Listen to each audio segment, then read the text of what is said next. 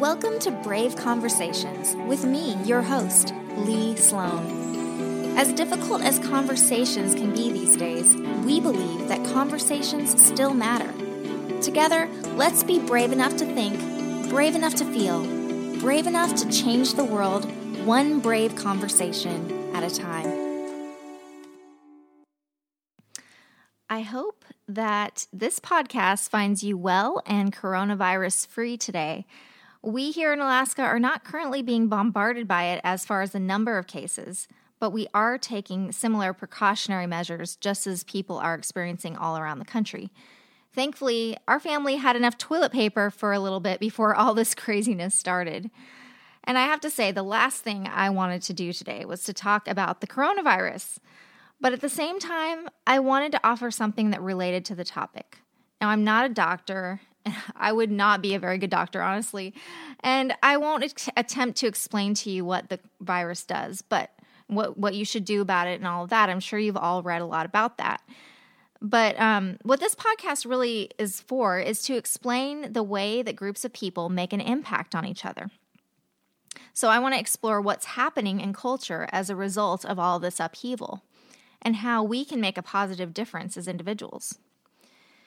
And my mind went, as I was thinking about the virus and all that's happening, my mind went to a book that I read back in college. And it was probably the one book I read that really stands out in my mind of everything that I learned. And this book was called The Rise of Christianity by Rodney Stark. And it's not really what you would think. It's not a Christian book. That means, when I say that, I mean, it's not trying to convert anyone to Christianity. I don't even believe that the author is a Christian, but it does break down the sociological aspects of how Christianity first arose back in ancient times. So it doesn't take into account anything supernatural, the rising of Christ or anything like that, only the natural consequences of human behavior. So, you may ask, what does that have to do with the price of toilet paper in America? Or the price of eggs in China, right? What does that have to do with us today? Well, the deal is that plague and pestilence are not new. In fact, the period that we've enjoyed relatively free from them is more of an aberration than it is the norm of society in general. And as Rodney Stark takes us back to the time of ancient Rome, we can learn some really important lessons that will cause us to ask ourselves some more meaningful questions. So, let me list for you some of the things that you may not have realized about the ancient Roman Empire. First of all, sanitation was basically a farce, especially in cities. They had no understanding of microorganisms, let alone personal hygiene or health measures like hand washing. People died on a regular basis from now we know to be preventable diseases. And the life expectancy then was very, very low. Secondly, most people were pagans who had very few of the norms that we have for culture today. Now, a lot of us don't realize how much of our current Western culture has been shaped by Christianity. But even those who don't consider themselves religious have a more Christianized culture than they did back then. People would perform rites to please their god of choice, and there was very little grid for morality, like, for example, the Christian morality of loving your neighbor as yourself. Sexual norms were also very lax, especially for men. They rarely married, and yet they had all sorts of sexual relations regardless of whether they were married or not. And as a result, diseases, including sexual diseases, were rampant.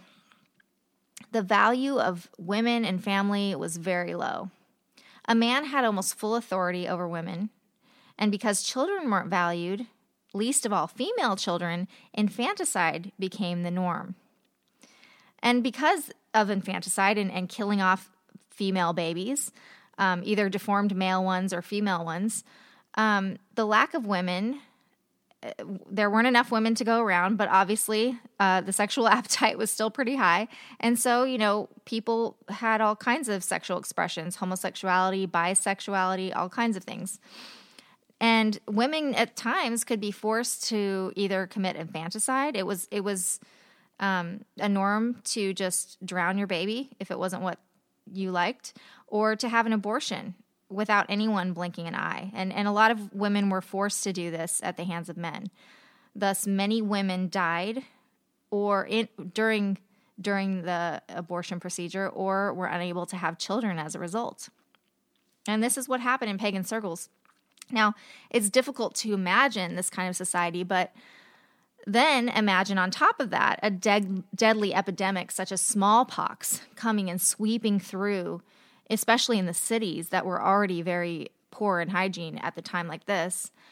And you can imagine, as the dead are being piled up into the streets, how much fear and anxiety there would have been. And what the pagan worldview would say was that, the response to that was that they would just throw out the people that were infecting them. They would be scared, and so they would abandon a lot of their friends and a lot of their family members. And so there were very significant differences among pagans compared to the responses of Christians. Now, Christians, on the other hand, uniquely sought to love one another as one of their highest acts of service to their God. This was a brand new concept. And so as pagans were kicking their infirm to the curb, it was Christians who took them in and cared for them. And so many people actually recovered because of the work of a lot of these Christians. They lived to tell about it, and so then they became Christians as well. Plus, who's going to want to go back to someone that kicked you out? Your former friends and loved ones who kicked you out, right? Another side effect was that Christians sometimes actually caught the diseases, but because of their tight-knit community, many of them ended up surviving. But those who now survived were now it was almost like a miracle because they were now immune and free to continue serving others. That was pretty amazing. Those who didn't survive, though, were honored and revered as martyrs of compassion. So sort of a win-win situation. Christians didn't see death as something necessarily to be avoided. In fact, it was the next glorious step in their journey and in their Christian faith. So this was major inspiration at a time when people needed it so badly. They needed to know that their loved ones could go to a different place and not simply cease to exist. Not only were Christians surviving at an astonishing rate, they also provided the social networks that people so desperately needed when all of their other social networks fell crumbling to the ground. And, as we talked about women's rights back then, women were becoming Christians faster than any other group. And not just the low-class women. The upper-class women were becoming Christians too. So even though many women married pagan men, because honestly there weren't a lot of Christian men to go around, their faith actually raised the standard by which they would have sex and marry. They wouldn't willingly go into a marriage just willy-nilly. And as a consequence, they married a lot of times past the normal age of 12 or 11, and they waited until they found a man who would maybe rarely cheat on them or force them to kill their babies or to have an abortion. And they didn't participate in polygamy a lot of times or incest, and they rarely would get a divorce. And so as a consequence, women ended up living longer, having more children, and then their children were raised to become Christians as well. We can see how Christianity just flourished during this time.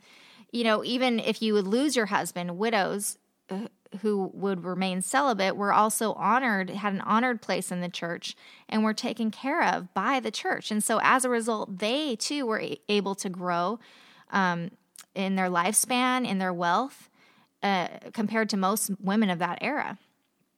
And so the Christian lifestyle gave people the inspiration to find meaning in life, but it also gave people a way to live that kept them far healthier, happier, more productive, wealthier than the rest of their contemporary culture.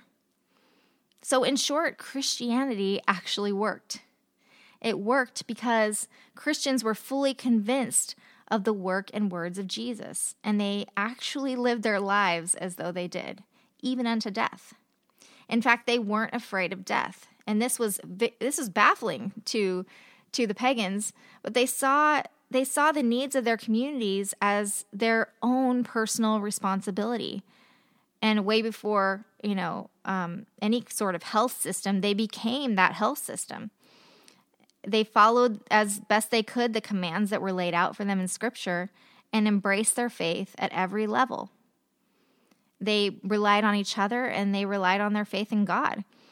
Now, we hear a lot of talk about fear these days, but just as powerful as fear, and a lot of times more powerful, is faith. Because, fear is just faith placed in something negative. But faith placed in something positive is just a powerful motivator and a powerful force that can get people through just about anything. Living or dying, faith endures. With every crisis also comes an opportunity. And so with people right and left being displaced by death, being uprooted from their workplaces, losing their jobs, with all the economic instability, all of this has a major social impact, no matter how you look at it. It's a new time that we can see different trends and we can learn to pivot. We can discover new things that can arise from this new social landscape that we're seeing emerging. And yes, we will get beyond this. This will be a day we live to tell our grandchildren about, and I'm sure our kids will be able to tell about. But what we do during a time like this says a lot about who we are. There are voids that are presenting themselves right now that weren't there just a few months ago. And if we have eyes to see them, whether it's from a faith perspective, a business perspective, or a cultural perspective, now is the time when we can begin to cultivate our culture in a way that will bring health, life, and greater prosperity and understanding than ever before. When we have new problems, it also means that new solutions are possible.